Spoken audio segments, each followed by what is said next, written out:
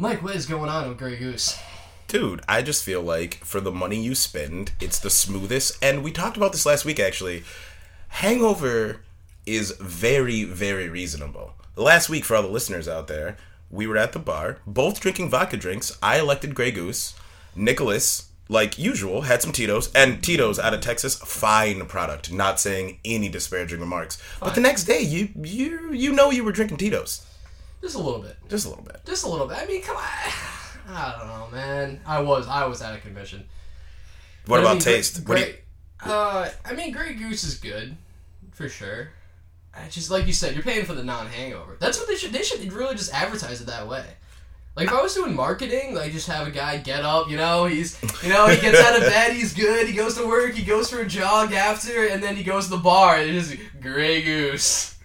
Dude, literally. You won't be useless the next day. They show him punching in on time and shit at his job, whistling, like, smiling. Having a kind of, hey! Dude, when did this whole drink responsibly moderation thing? I know that I should know this, like, better than you because I'm a little bit older than you, but I just remember it one day out of the blue, people being like, at the end of their ad, like, drink responsibly. I'm like, that doesn't make you money. You don't want anyone to drink responsibly, dude. What the fuck are you talking about, dude? Oh, dude, they should do this side by side. The two guys, like, the same guy, 30-second commercial, and you see what happens when you don't drink Grey Goose and when you do drink it. Oh. Dude, come on, this is easy. Fuck you, John Hamm. Dude. This shit is fucking easy. At the end of it, it'll be fucking shots fired at Smirnoff. It's like, for real. Guy drank Smirnoff, didn't make it to work on time.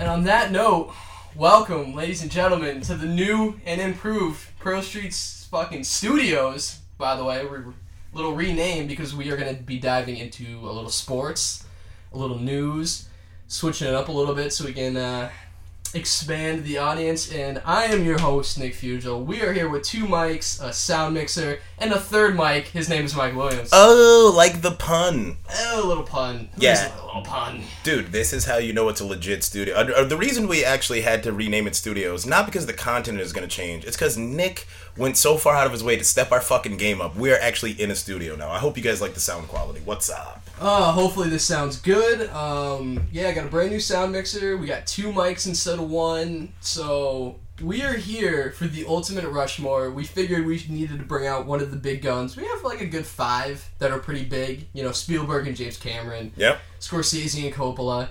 But we are going to go with two guys who are near and dear to me and Mike's heart. Robert De Niro and Al Pacino.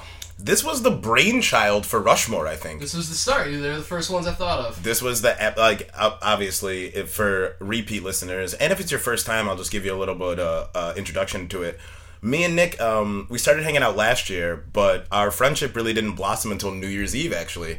I was at his house in the kitchen, partying with a bunch of our close friends, and he swung the door open at a rate that I don't think Ted Williams swung a baseball bat that quickly, to tell you the truth, and he almost took my fucking head off. And then from that moment, we hung out the entire night, and then Heat came on. Or did you put it on at the end of the night? I think I put it on. Yeah, you might have put it on. And then I was talking to some dumb broad, trying to hook up with her, and me and Nick, I kept looking over at Nick and doing quotes back and forth. I'd be like, "Oh, you like this shit, dude? You like this shit?" So then, ever since then, it's been near and dear to our hearts. So I hope you guys like this shit. Yeah. So of course, Heat, Al Pacino, Robert De Niro, the famous diner scene, and that's where kind of Rushmore blossomed from. And we're gonna dive right in. Mike has Al Pacino. I have Robert De Niro. I chose De Niro in the draft. Mike, number 4, Al Pacino. Where did you go? Son of a Woman. Oh. Some people are going to think it should be higher, considering that he won the Academy Award. But I've been doing some painstaking research over the past 2 days, which caused me to throw a huge temper tantrum at my job today. For no fucking reason. But I love the movie. I love him in it.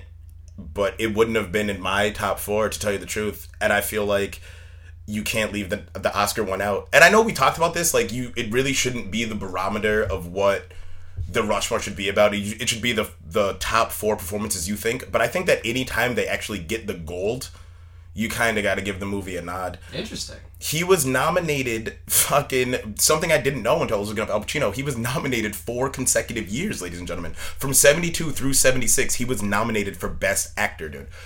Fucking unbelievable, dude. Godfather 2, Dog Day Afternoon, and... You know the last one? Serpico? Yes! Yes! That's my fucking guy, dude. And how about this years for this, guys? That's 72, 73... Yep. 74 and 75. Yeah, that sounds right. That's pretty good. That's a pretty good 4 years. Godfather, Serpico, Godfather 2, Dog Day Afternoon. Dog Day Afternoon. Yeah. That's a pretty good 4 years. Not to it's be... not bad. It's not a bad 4 years. It's Didn't really... win, though. Didn't win. But, Scent of a Woman.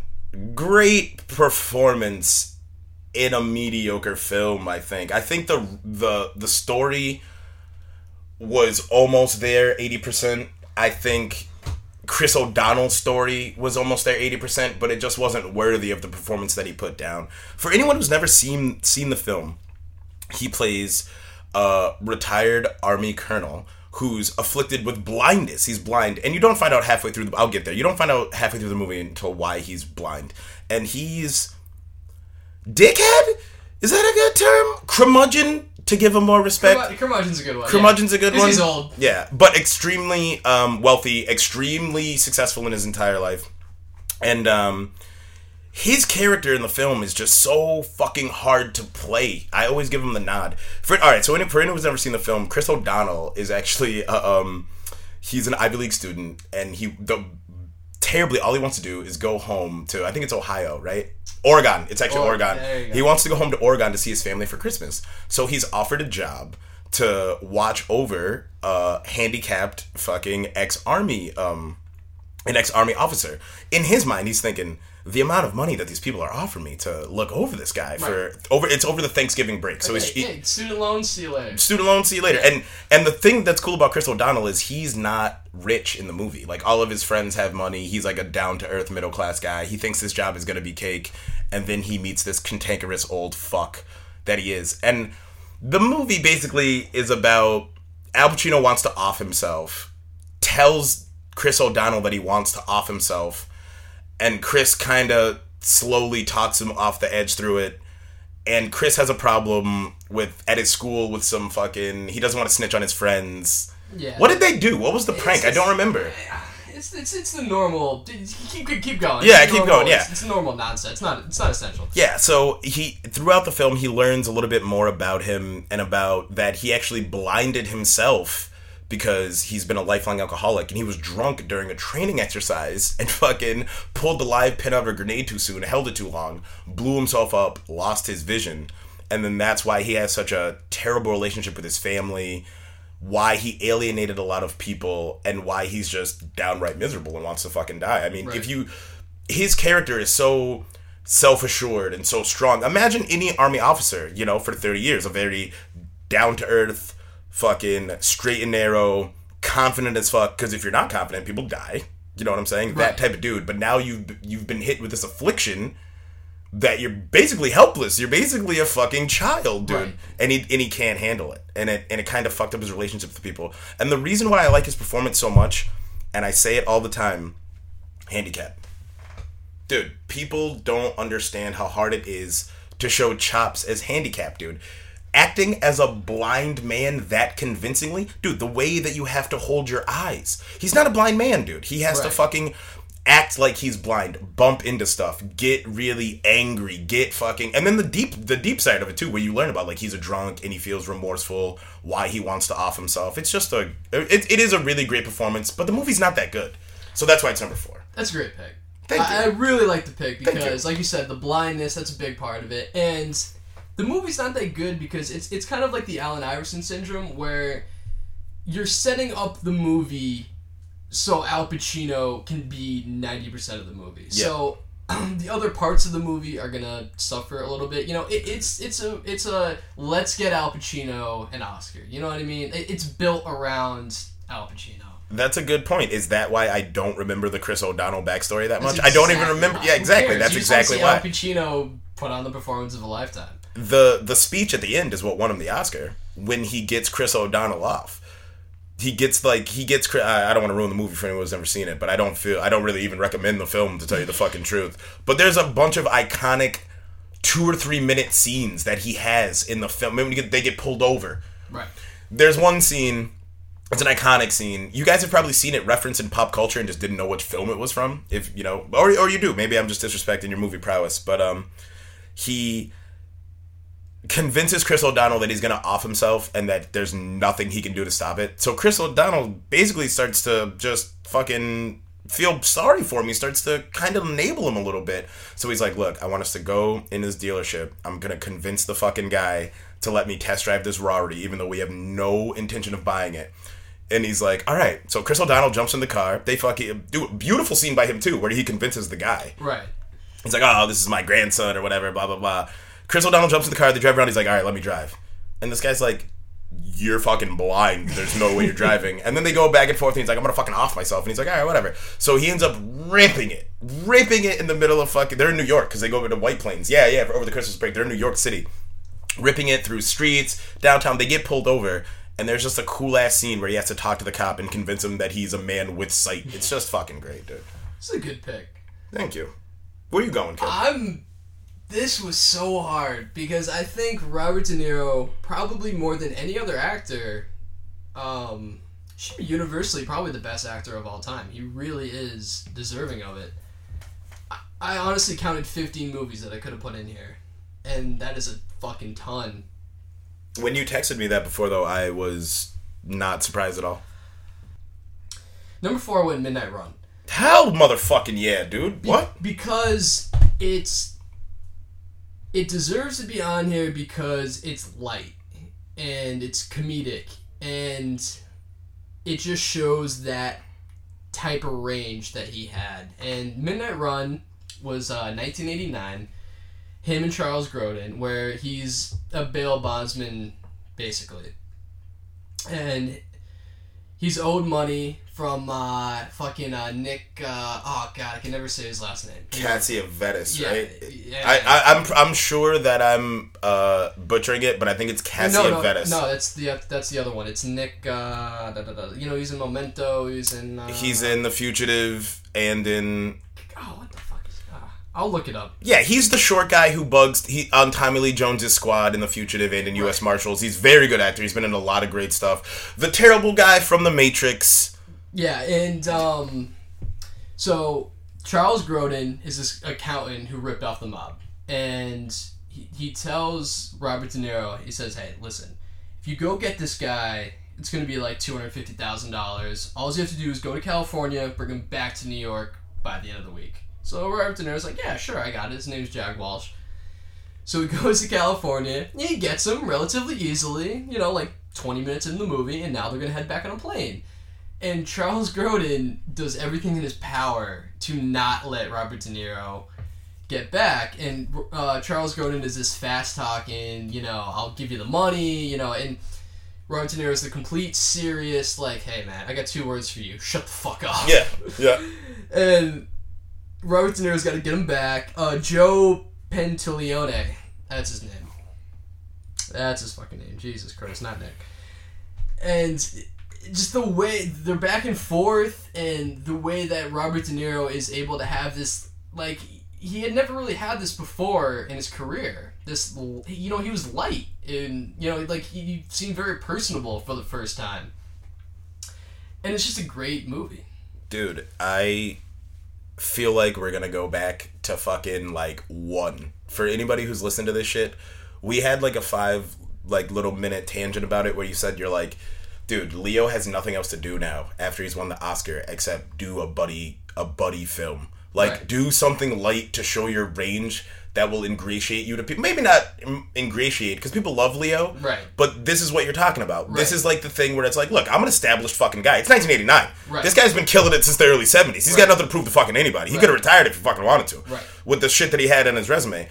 And he took a chance, and it was just gold. It was just gold. What do you think? What do you think the chemistry between them is? Is it because he's the blue collar ex cop who didn't want to take the money? And there's a little backstory too with Midnight Run too. You learn about them, and they're more alike than they want to admit. Right. Basically, by the end, and they become like kind of friendly. But one's like a blue collar guy, one's more like a white collar guy, obviously. So like they butt heads a little bit, but it's cool. It's fucking cool. It's just how playful De Niro is, like with like the black FBI agent Alonzo Mourning, how he's always playing with him with the sunglasses, and how he messes with Dennis Ferreira, who of course is in this as the fucking mobster who's looking to take down Charles Grodin, and it's just one of those perfect, like, late 80s, early 90s kind of films where there's a bunch of stuff going on and it all fits in together, and, you know, you got that one final scene at the airport, and the chemistry between Charles Grodin and Robert De Niro is just fantastic. And it's a great movie. Highly recommend Midnight Run.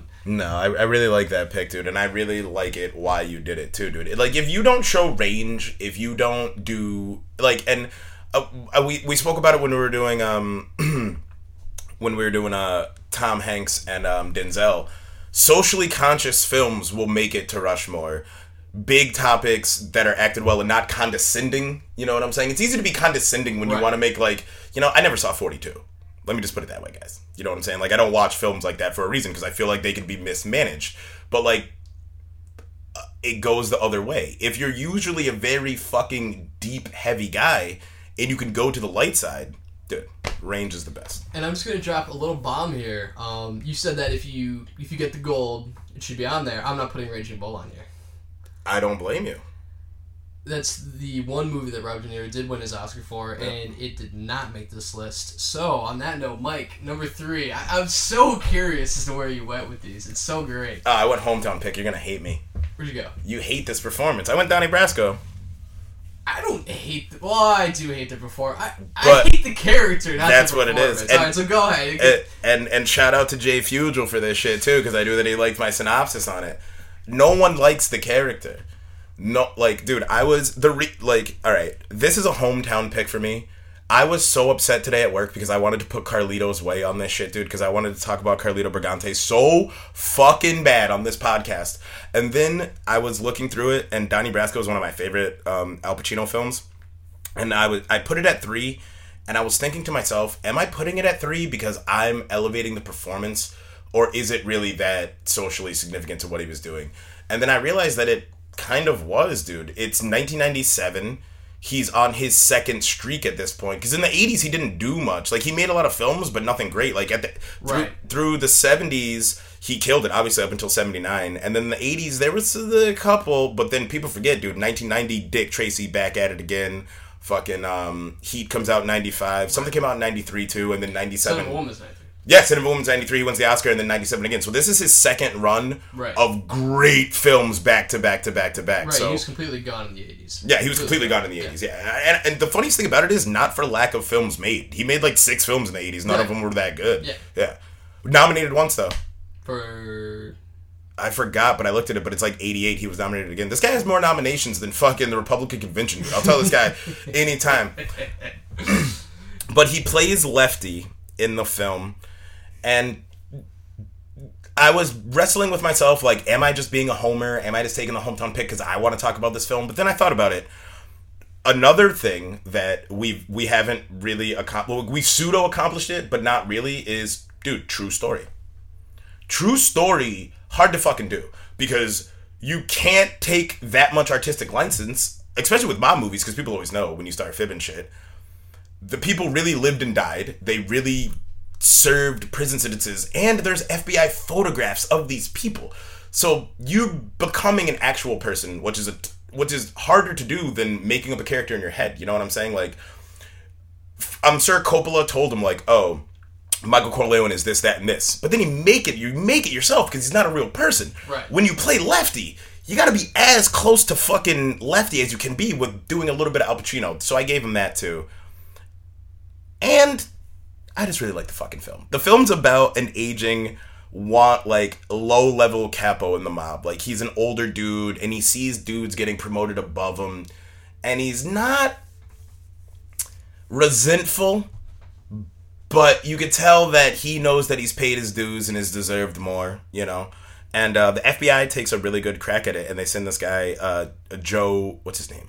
Joe Pistone. In real life is his name, Joe Pistone. Johnny Depp. Yeah, and he's played by Johnny Depp as Donnie Brasco, the namesake of the movie. And to tell you the truth, it's weird for this pick because he's actually a supporting character in this film. Johnny Depp's actually the main, but his performance was so fucking good. He plays the dude who accidentally lets the informant into the mob, you know, and he believes to the very end that Johnny Depp wouldn't betray him. Not because Johnny Depp didn't let on, it's because he was so emotionally broken and like so like desiring a mentor figure, you know what I'm saying? Like that he just couldn't, because his kid sucks. He hates his kid in the movie, and Johnny Depp is gonna be like his kid, but then obviously it's his downfall because he fucking, you know, he has this guy infiltrate the mob. It's just, ugh. I see where you're going with it because. And this also matters because of, you know, his past. And, you know, obviously he was one of the most famous gangsters of all time, if not the most famous gangster of all time. That's Michael Corleone. And Pacino plays a very unsympathetic character. He's kind of a pussy, you know? Mm-hmm. He's... Like, when you see gangsters and you see them, they're frustrated, you want them to act on it, but...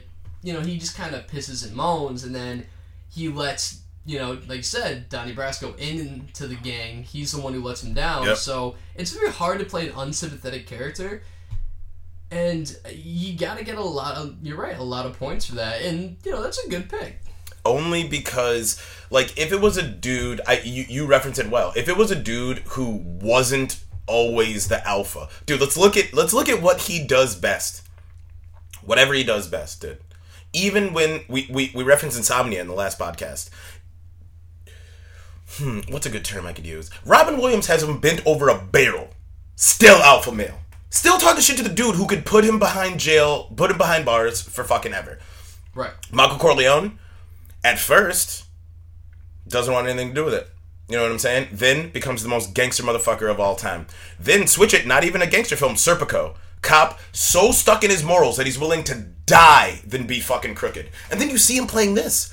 A shell of a man. They put makeup on him and they made him look older than he was. Because at this time he wasn't that aged of a man. He was old, but dude, they made him look old. They made him look run down. Fat, yeah. They show him watching the fucking National Geographic. And guess what? Sonny Black. Michael Madsen. Shout out to Michael Madsen. Great, awesome. Fucking great in this film. Michael Madsen. He plays Sonny Black. Sonny Black, 25 years his junior, gets promoted to head capo over him. You know, it's just he takes shots the whole movie, and he just hard thing to do. And believable, dude. How believable is he, dude? It's like the thing about acting is people always want to be like, oh, it's a strong performance, that dude. But realism is a fucking hard thing to capture, dude. And for someone who's used to being the alpha, and not to mention, dude, Johnny Depp. Not many people get on the screen with Johnny Depp and out-act him. Johnny Depp's probably got 35 more minutes in the fucking film with him because he goes home all the time. He steals the show. Tell me he doesn't steal the movie away from Johnny Depp. He does so well that I hate him for doing it. For doing it so well. That's the best way to put it. Yeah. Where are you going? Oh man, number 3, dude. This was my hardest one because there's a few movies that I thought could have fit well here. Casino was one of them. I love Casino. I love Sam Rothstein. I couldn't do it. Damn it, that would have been the back-to-back true stories. I know. I just got done watching it again, too. He's so good. Such a good movie. For me, it came down to Heat and Goodfellas. Yeah. And I went with Heat. Okay. Because he just has more of a presence in that movie. Far more screen time. And Goodfellas was more of... Goodfellas, when you look at a movie, there's that one thing is based around. It could be the director, it could be an actor, it could be a supporting actor, it could be the writing, the dialogue. Goodfellas was more about Scorsese literally just firing on fucking 12 gazillion infinity fucking cylinders. Space shuttle. It was perfect. Everything he did was perfect. And Robert De Niro was great in that as Jimmy the Gent, James Conway, but in Heat, it's more about Robert De Niro. Now, it's about Robert De Niro and Al Pacino, and we've talked about this before, actually, but I feel like Al Pacino is playing off of Robert De Niro and not the other way around. I feel like Robert De Niro has the first banana seat in that movie, And if you've never seen Heat, stop this podcast right now. Go put it on. Go clear out like 2.5 hours out of your schedule. Michael Mann, 1995. Robert De Niro is he's a bank robber. He's a criminal. You know, he does all odd jobs. You know, he's a professional criminal. He has his crew with Val Kilmer, and Al Pacino's the head cop trying to stop him. And they're in L.A. Great L.A. movie. And Robert De Niro is just fucking great in this movie. Just that scene where he's sitting at the bar, he's reading a book about fucking minerals. It's a book about precious metals. and a chick sits down next to him that he ends up falling in love with, and she's like, "What?" He's like, "What are you reading?" "It's a book about metals." It's like, what? This is my business. What does it matter if I'm sitting here? And it's just, he's just so fucking cool, and he's like.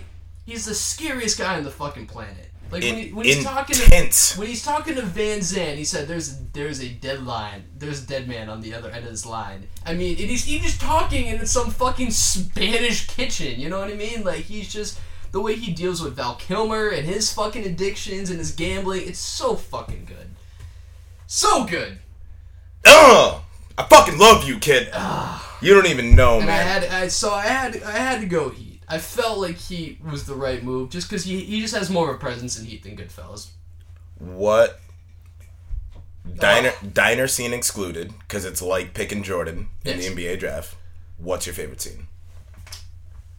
Oh, man. Just him. Just him? Just him. Like, your favorite scene, diner scene excluded, because that's obviously off the fucking table. Right, because, when he's talking to Van Zandt. On the phone? It has to be. You know, I'll one-up you. What? You know what my favorite De Niro scene that whole fucking movie is? Which one? Well, besides the diner scene, off the table, folks, we're saying this. When he kills Van Zandt.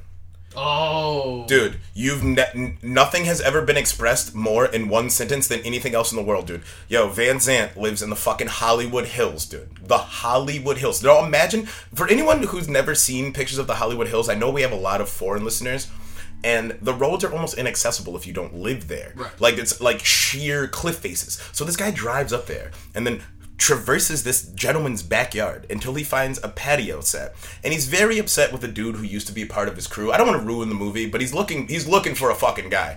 And he's gonna risk his whole life with the woman that he loves to go see Van Zandt, because he's got to fucking know where this guy is. And he knows that Van Zandt knows where this guy is. Right, because they want to pull off one more job, and if they kill Van Zandt, it'll put more heat on him. Yeah.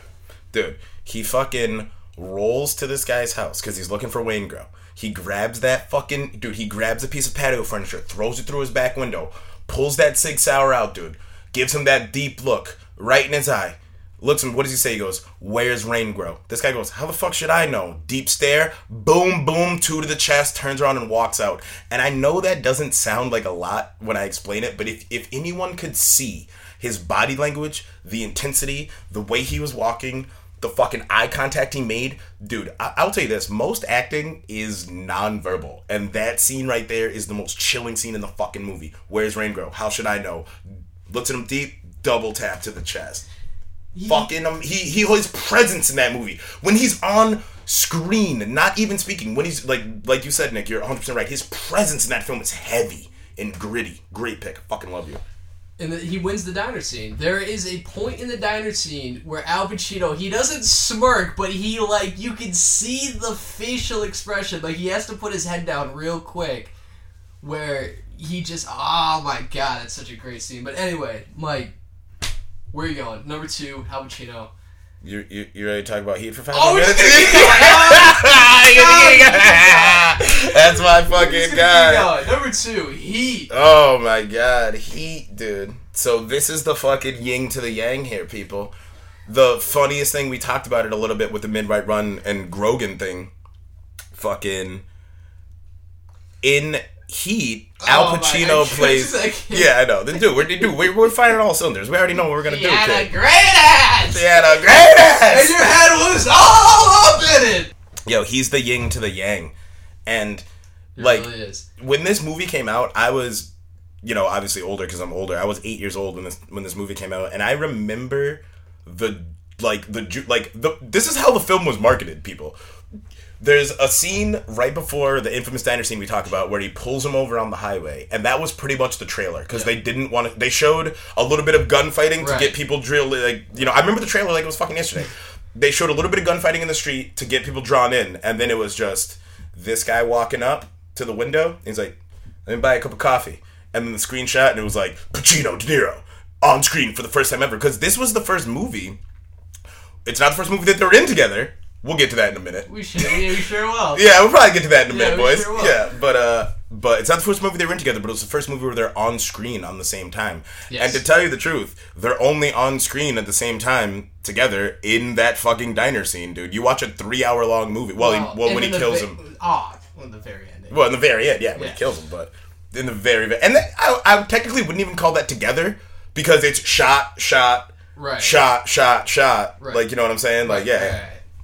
Well, like you said, this movie was marketed as Pacino, De Niro, right together. And literally the whole movie, like Michael Mann came up with the whole story to Heat as a clever way to put them on screen together. Yes, dude. It's a clever way to literally put them in this diner where they're sitting across from each other having a conversation. Like, the rest of the movie does not matter. Even though it's extremely well written and extremely well done, it is just a farce to get these two together to sit down and have some weight. That is the whole reason this movie was made. That's the coolest thing I think you've ever said on the podcast is that this guy literally wrote 185 minutes of dialogue for 3 minutes of dialogue. He's like, I really just want to write 3 minutes of dialogue, but I got a story around it. Yeah. I'll get a story around it. But no, he plays the lead what?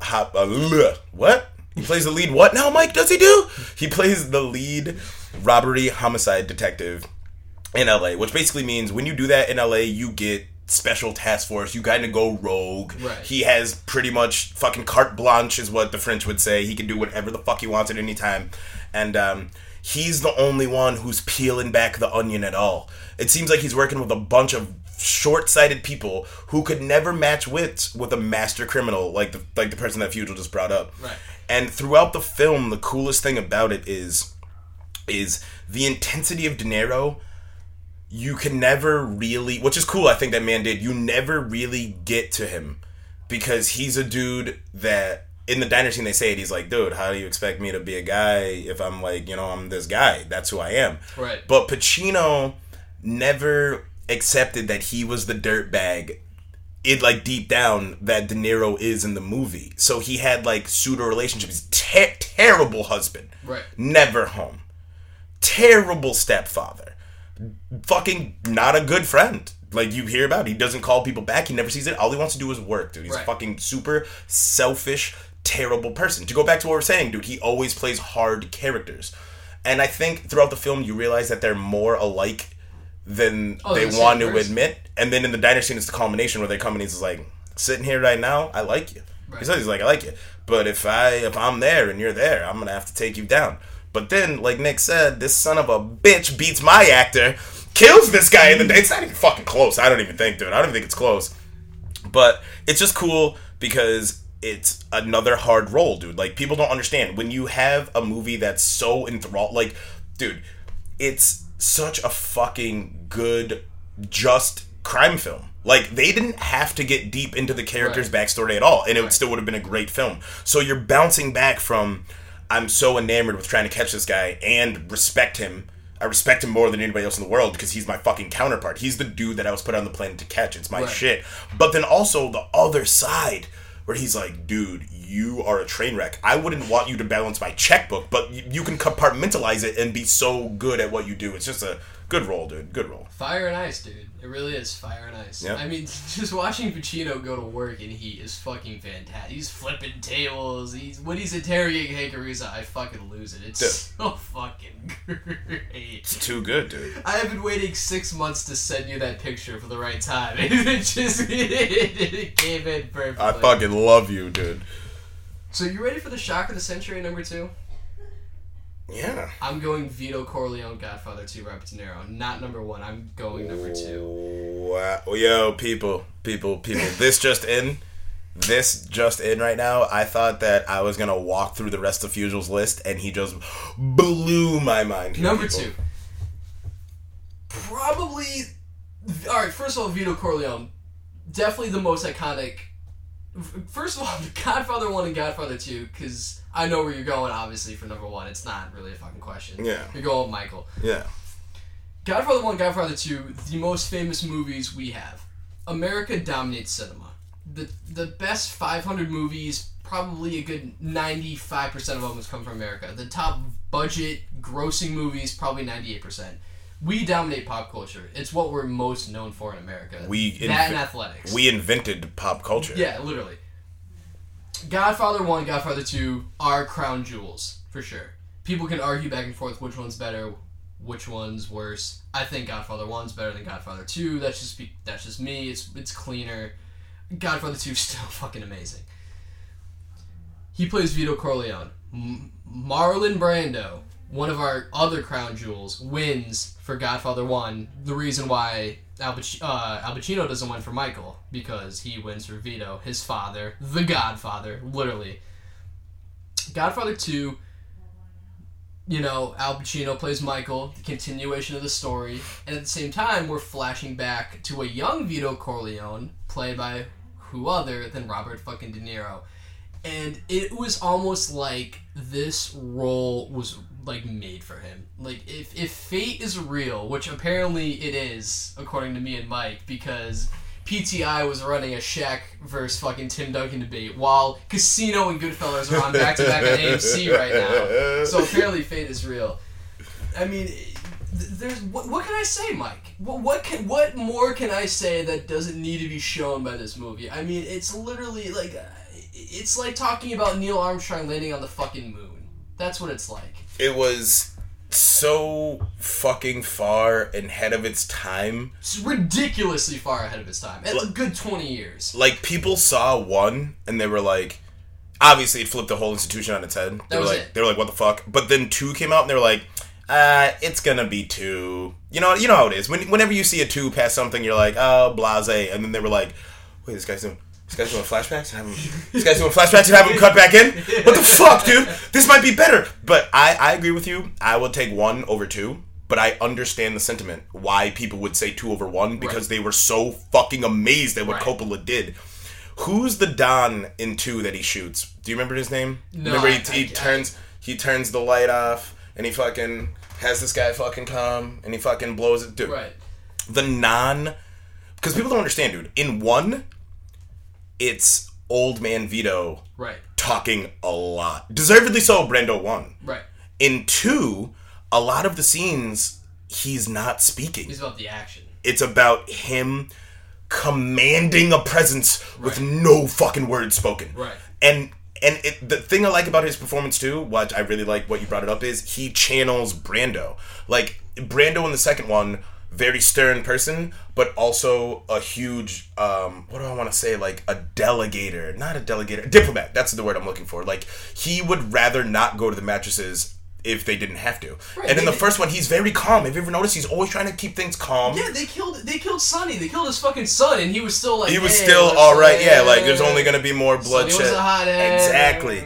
And you can see De Niro taking that same kind of like passiveness, but like, you could tell he's gonna do gangster shit, but never overtly gangster. It's always just like, I'm gonna do it. I'm gonna kill these motherfuckers. Silent killer. Yeah, but I'm gonna do it, and I'm gonna be respectful to everyone. Right. You see how he treats people. It's so cool. Like, Don Vito in the first Godfather, you see, like, he's held in such high esteem, and obviously the first scene that you ever see him in, he's granting people fucking wishes on his wedding day. But when he goes out, he's held in such high esteem. He's so sweet to everyone.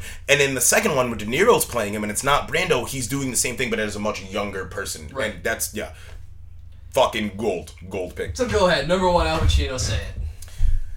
Michael Corleone. Michael Corleone. Dude, I don't give a fuck what any person says, and I know we've been stroking Coppola's dick for a while, but it's a lot of Coppola.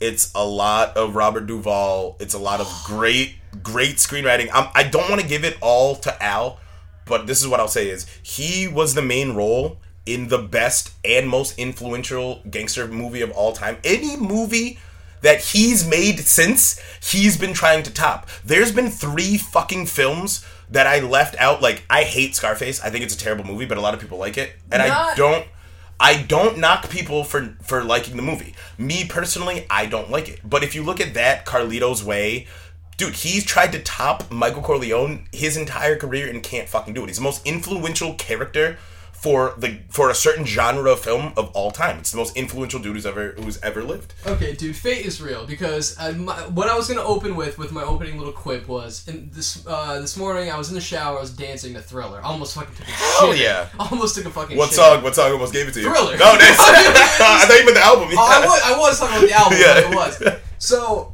I was thinking about it. Like you have to.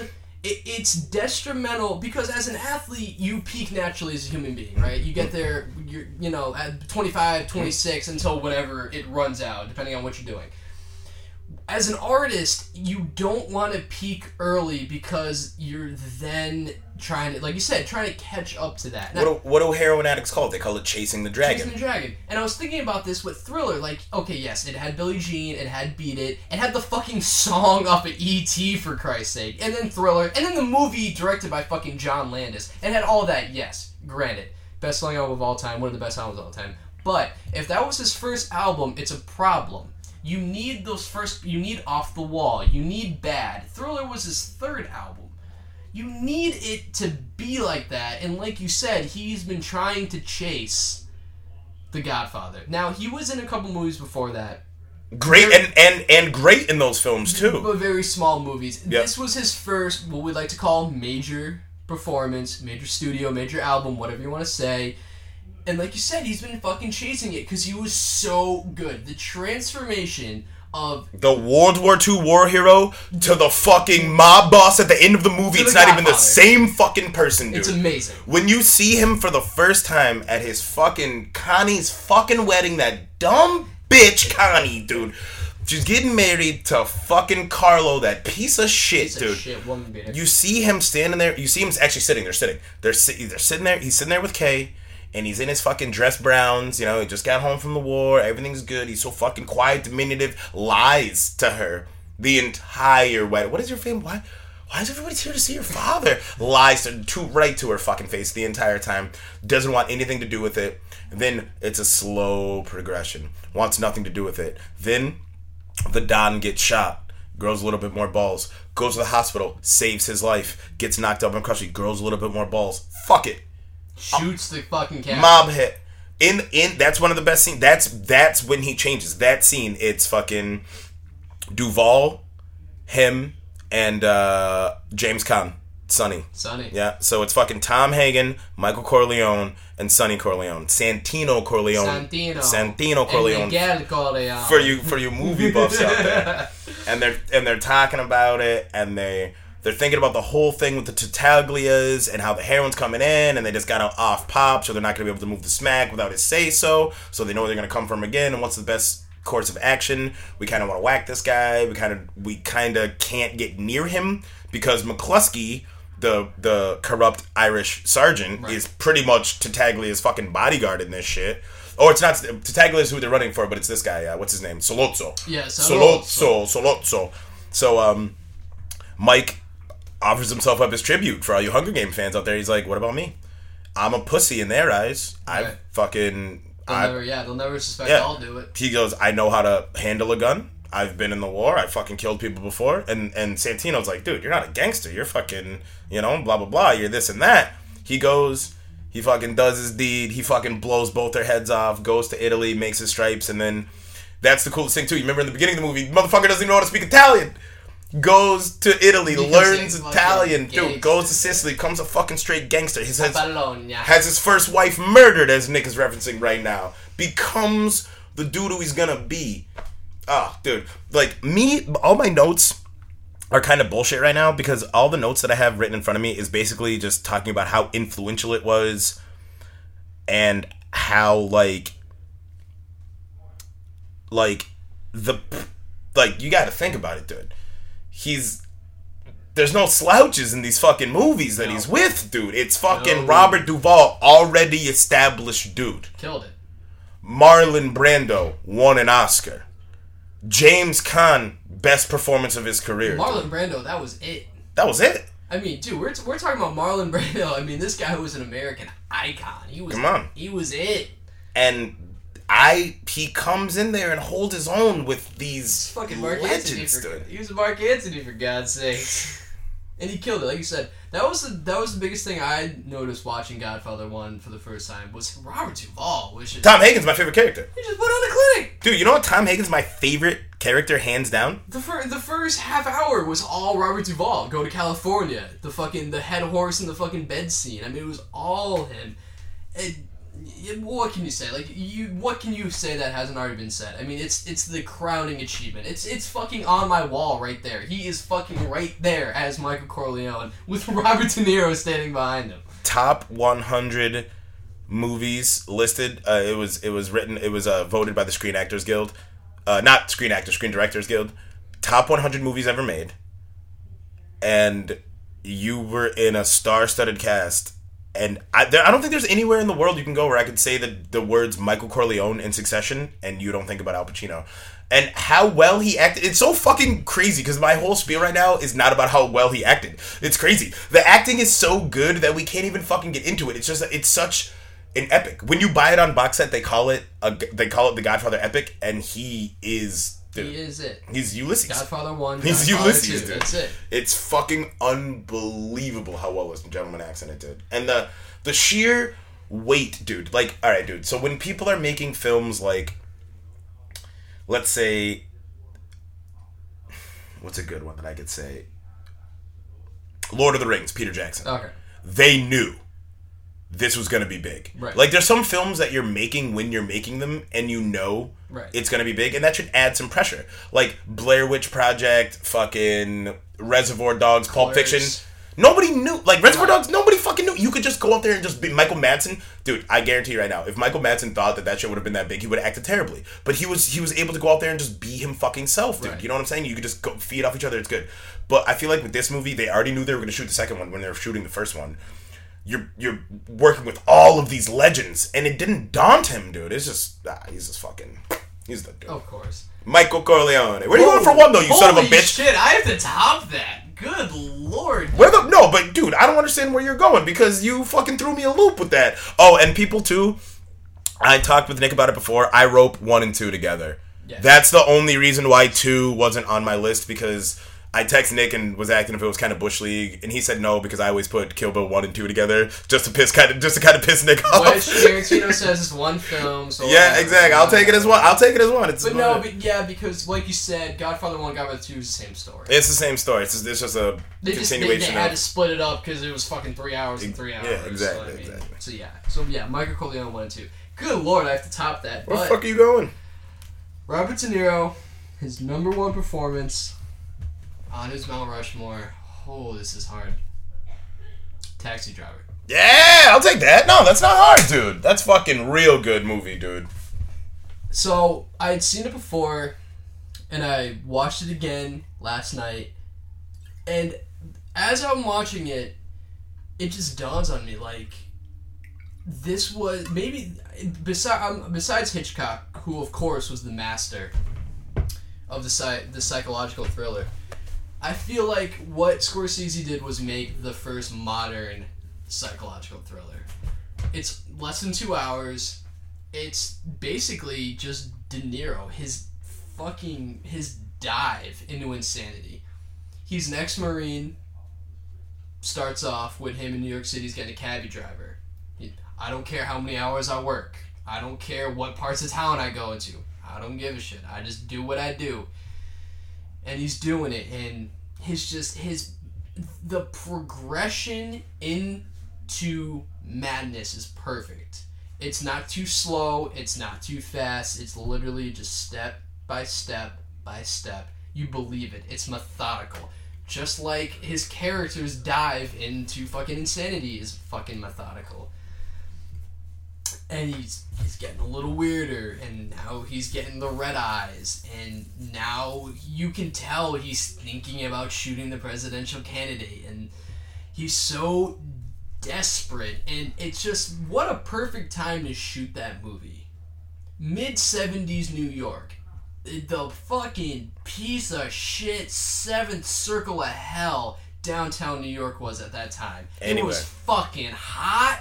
They had rolling blackouts, Son of Sam, The fucking Yankees sucked. It was a terrible time to live in New York. Not to mention, people forget about how bad Times Square was. You couldn't bring your family to Times Square in the 70s. It was all prostitutes and red light shows. Brings a chick to a fucking Triple X movie. It acts like nothing is wrong with it. Like, It wasn't... Like, oh, like, yo, you don't like this? Like, oh, I'm sorry. No. Dude, in 1980, there was 2,000 murders in New York City, and they captured that shit. Late 70s, it was fucking terrible place, dude. And he's so he's slowly morphing into this psychopath.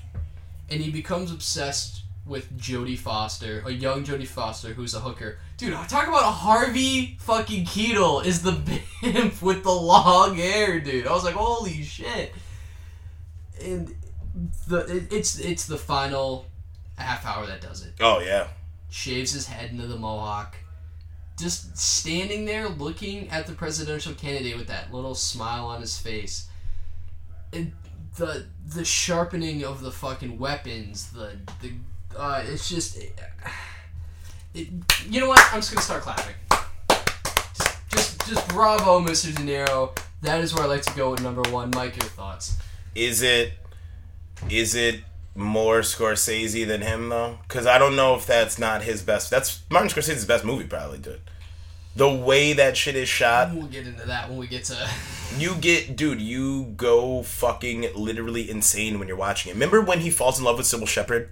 Yes. Remember when he first meets Sybil Shepherd in that, he just dude? Walks right in. And the way that Scorsese shoots her makes you feel crazy about her. You know, like you feel. I'm not downplaying his performance. His performance is fucking great. Because here's my thing about his performance.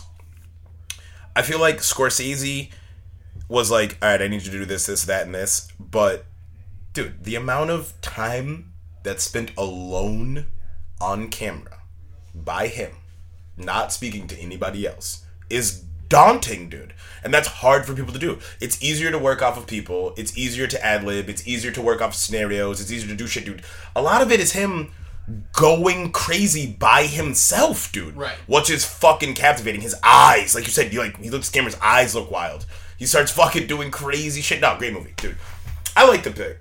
I like the pick because of how much the movie relies on him alone. In a lot of other picks, mine and yours, what? Fucking weird, actually. I didn't think about it until right now.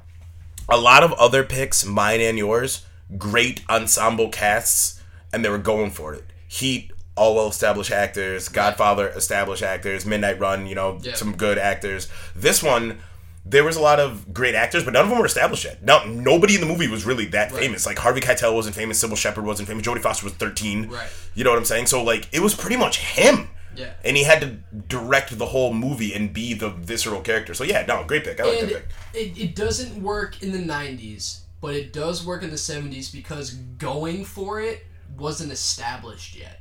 Like, going for an Oscar, it didn't exist yet because it's 1976. It's not, it's not, it is a thing, because obviously The Godfather, like, Coppola knew what he was doing, but it was still more about the art more than going for it. Like, I feel like going for it didn't come about until the 80s. I feel like 76, I feel like it's just like, hey, we're gonna make this movie, Robert De Niro, can you dive into this character? And I literally, you forget that it's Robert De Niro, and that's a hard fucking thing to do, especially for a 23-year-old who is watching Taxi Driver for the second time in his life, and who knows every single fucking Robert De Niro movie there is. Dude, I feel like you're absolutely right. I'll say this. I feel like, as far as individual actors go, nobody started going for it until the 80s. I feel like more back in the day, they went for it movie-wide, you know? Right. Like Sergio Leone with, like, in the late 60s with The Good and Bad and the Uglies. And there's three. It's a fistful of dollars for a few dollars more, and then A Good, the Bad, and the Ugly. That motherfucker was going for it, but not for characters. Like you said, like, dudes didn't start going for it until, like, like, you're like, oh, they're going for it? Like, you're going for it. Like, we're all here to have you, Al Pacino, win an Oscar, sir. Right. You know what I'm saying? Like, yeah, so, like back in the day, like you're talking about in the 70s, was like, we're going to make a great film. And whoever blows, we're all going to blow. And then it's so funny that all of them became famous because of fucking Taxi Driver. But yeah, like you said, like, it wasn't manufactured. It was organic. Right. It wasn't like, oh, I'm trying to get a shiny piece of metal. It's just like, dude, how far can we take this character and how far can we take this plot and have it be... It's a fast-paced movie, too. Yeah. Which I like. Not indicative of the period. Most movies of the period were kind of slow burns back then. It was a fast-paced movie, very crazy. No, that's a good point. It's the ending. It's the... We can't tell people, right? Alright, I won't tell him the ending. But when he looks into the mirror and fixes it real quick, that was it. I was like, yep, there it is. There it is. That's it. Give it to him. So number 1, Robert De Niro. I'm going Taxi Driver. And I know the vast majority of you haven't seen this film, and you owe it to your fucking self, dude. Go see Taxi Driver. So, Mike, that's all we got. That was a great fucking podcast. Robert De Niro, Al Pacino. Go see all of these movies. Go see the ones we didn't mention. Go see Any Given Sunday, just for Al Pacino's speech alone. Fucking Analyze This. Oh, hysterical. You couldn't even mention that. Go see King of Comedy. Yes. Go see Raging Bull. Yes. Go see Goodfellas. I mean, if you haven't seen Goodfellas, what the fuck are you doing? If you haven't seen Goodfellas, you should go lay in a fucking hole. Go see Dog Day Afternoon. Go see Serpico. I mean, these guys...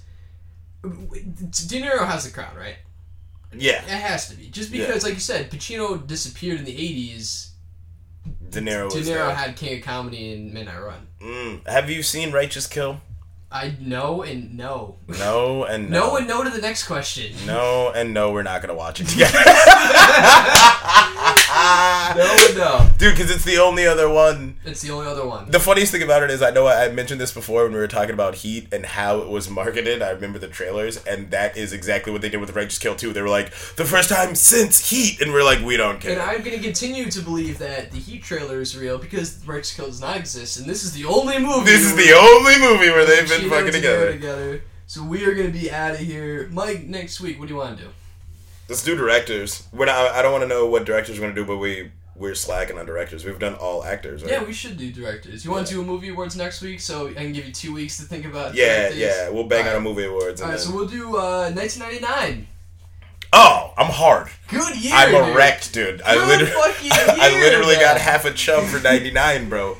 Like, very, very important year for me. Like, that's when pop culture started to enter my life, being 7 years old. Like, hey, I have a say in this now. Like, hey, here we go. You're fucking cognitive. Yeah. You, came online, oh, Pokemon. I'm Nick Fugel. Before, I was just a nigga asking for peanut butter sandwiches, but now I'm Nick Fugel. Ketchup and mustard sandwiches, actually. God damn, why are you so black? Why are kids so weird? Why are you so fucking black, dude? You are probably, you don't have enough melatonin in your skin to be called black, but you are black, dude. Ketchup sandwich. Shout out to my boy Stephen Theroux, eating ketchup sandwiches in Colorado right now, kid. Oh, God almighty. Well, I'm Nick Fugel. He's Mike Williams. We'll see you later. Stay frosty, boys.